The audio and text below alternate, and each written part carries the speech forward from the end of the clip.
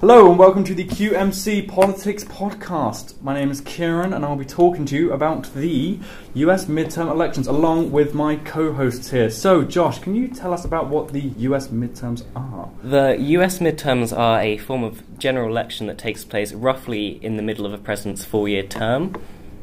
The significance of this was that all seats in the House of Representatives and a third of the seats in the US Senate were up for grabs. Okay, but what is the Senate? So the Senate is the one of the two of the chambers. It's the slightly more sort of powerful of the two. However, it does have significantly less senators or members in this case. So, what is the other of the two chambers? The other chamber is the House of Representatives, and these are around 400 members who represent various different constituencies across the USA. Alright, okay. Are these constituencies the states then? These are subsections within the state, so they're divided up to represent roughly the same number of people across each state. Okay, cool. Okay, but Josh, can you tell, well, myself and the listeners, what were the major wins of the midterm? Well, there's only one major significant win, being that Pennsylvania was flipped from Republican to Democrat. However, for the Democrat Party, this whole election could be seen as a win because they didn't lose as many seats as they were expecting to lose, because usually the incumbent party loses a lot of seats during the midterm. Sorry, what does that word mean? Incumbent. It's the one that's currently in power. Okay, so you're saying it's typical that, so it's kind of Democrats with Biden, that would have been typical for the Democrats to lose a lot of seats around the midterms. Okay, and so you're saying it was surprising that they didn't lose as many? Well, yes, people were expecting what was called the red wave, or red tsunami even, because they expected that the Democrats just would lose a lot of seats. The Harvard Political Review predicted that both Georgia and Nevada would go to the Republicans, which they didn't. Right. And so you mentioned Pennsylvania, is that right? Yeah. Now, is there anything significant about Pennsylvania? Is it typically a Democrat or typically a Republican state? It's a swing state, so it can go either way. It's one of the ones that's very important for elections, like Florida, usually. Okay, that's cool. Right, but why did the states vote in this way? Brendan, I'm sure you've got something to say on that. So, at the end of last year, 2022, there was a lot of controversy over the overturning of the Roe v. Wade case, which effectively enabled states to ban abortion, didn't protect it anymore within the Constitution. So a lot of people turned out to vote Democrat in sort of unseen numbers in order to safeguard the right to have an abortion, which was also on the agenda for a lot of states. So, for example, one of the highest number of young voter turnouts in the last few centuries of the American midterms, only topped by 4 years ago when it topped about 30% of the 18 to 29 age group demographic. But 2022 saw 27% turnout, which was one of the all-time highs. So that really does show how important the youth's vote is, especially regarding these more nuanced matters. Yeah. Okay, cool. Were there any other trends noticeable? I mean, you mentioned about abortion, of course, and it's a very polarising topic in the US at the moment. But, was there anything else that persuaded or pushed these states towards either side?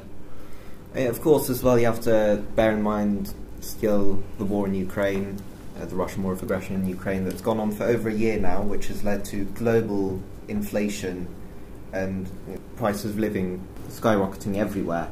And that's quite prevalent in the US as well, and a lot of people are quite concerned about that, especially in the 30 to 44 age group demographic, who stated that was their main reason for going out to vote in the midterms. Okay. That's interesting, definitely. Now, I know that more rural areas of the US are typically Republican. Now, has this changed anything with the war? And while I doubt the overturning of Roe v. Wade would have changed anything, please do tell us. Typically rural areas in the US are a lot more religious, especially in the Midwest and the Deep South. They're all quite traditionally churchgoers. And of course, and traditionally abortion is quite frowned upon within religion, and so they tend to remain more Republican because Republicans are quite conservative. A lot of them are religiously driven, so it's a big pull for them. No, definitely. As I've seen, at least in the more southern states, you have these like mega churches. Really shows the prevalence of religion in the US still. You mentioned young voters. Is that a trend we can expect to see continue on into the future, or do you reckon it was a one-time thing because of the overturning of Roe versus Wade? I think a lot of sort of media studies and polls would indicate that in the next few decades, America is going to take a very big swing left towards the more democratic side, because a lot of younger people value personal liberties and things that are sort of more oppressed by the traditional right-wing conservatism that the Republicans hold dear, and that their older, more likely to vote age groups like 65 plus is very staunchly Republican, and they're more likely to turn out to vote. Then as they all start to die off, you will see a gradual shift towards the left. Earlier, Josh, you mentioned the Georgia runoff. Joe, I know you've been speaking about that before. Can you talk us through it, please? Yeah, so overall, the Senate went 51 to the Democrats and 49 to the Republicans, and there was one quite interesting state in all of that. So Georgia, seeing as that state actually went to a runoff in December. What is a runoff? So a runoff is where if one candidate doesn't get a majority of the votes, what they do is they eliminate all other candidates, and then the two candidates then go head to head in an election, in a separate election. Right. Okay. Okay. So can you talk to me about the runoff election in Georgia? Yeah. So in Georgia, there were two main candidates: Raphael Warnock, the Democrat candidate, and Herschel Walker, the Republican candidate. In the first round, neither candidate got 50% of the vote. Raphael Warnock got 49.4% of the vote, and Herschel Walker got 48.5% of the vote, and it went to a runoff. And in the runoff, Raphael Warnock won, the incumbent. He got 51.4% of the vote, and Herschel Walker actually only increased his share of the vote by 0.1%, getting 48.6% of the vote. Okay, thank you. But Joe, can you tell me about the significance of the runoff? Yes. So it gave the Democrats an outright majority. This is important as usually the House is split 50-50. However, them winning this runoff gave them 1+ seat, so it went 50-49, which means it makes it a little bit easier for the Democrats to get legislation passed through in the House. The media in the US is very polarised. What was the Democrat-leaning media's reaction? Democrat-leaning publications placed importance on the lack of red wave, though the damage to the Republican Party was perhaps a bit too overemphasised, as they did still end up winning the House. A CNN opinion piece by Richard Gallant did claim that abortion rights and threats to democracy were driving factors for the Democrat victory, also saying that results showed Biden was a stronger leader than many had assumed.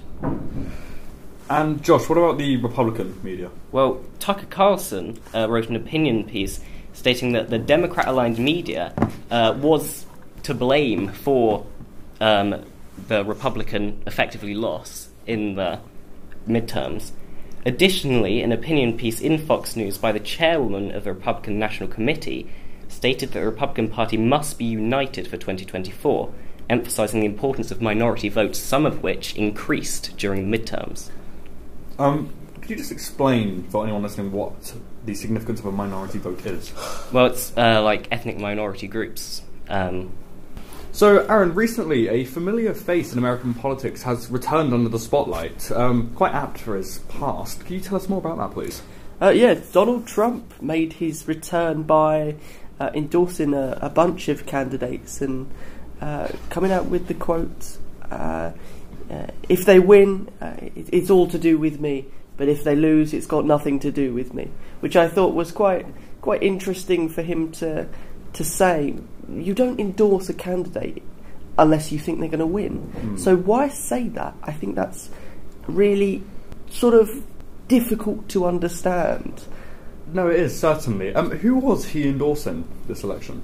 That's a great question. There's a number of candidates, including Herschel Walker and Dr. Oz Meme. A character that he did not endorse, however, was the Republican candidate Santos. What's his first name? Ron DeSantis. Ron DeSantis, thank you.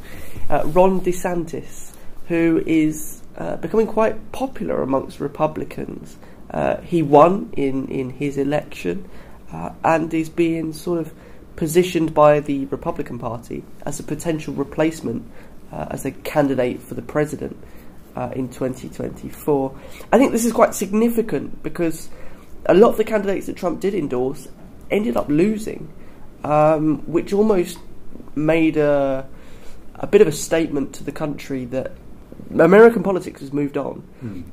The American people aren't happy with the events of January 6th. I mean, that was an outright attack on democracy. That march on the Capitol was something that we haven't seen in the masses of since the American Civil War, and I think it's a big statement that Trump isn't valid anymore. He's not relevant in American politics and the system's moving forward. But Aaron, do you think one of the main reasons Herschel Walker lost the election in Georgia was due to Trump's support? Maybe not. You could put it down to his opponent being particularly popular in the area. But I think Trump's endorsement has a chance to be argued that it was a factor, of course. What is interesting is since the midterms, of course, we've seen classified documents seized from the Mar-a-Lago residence of Donald Trump. Well, thank you very much, Aaron, for that. That'll be all for today's episode, and I wish you all well.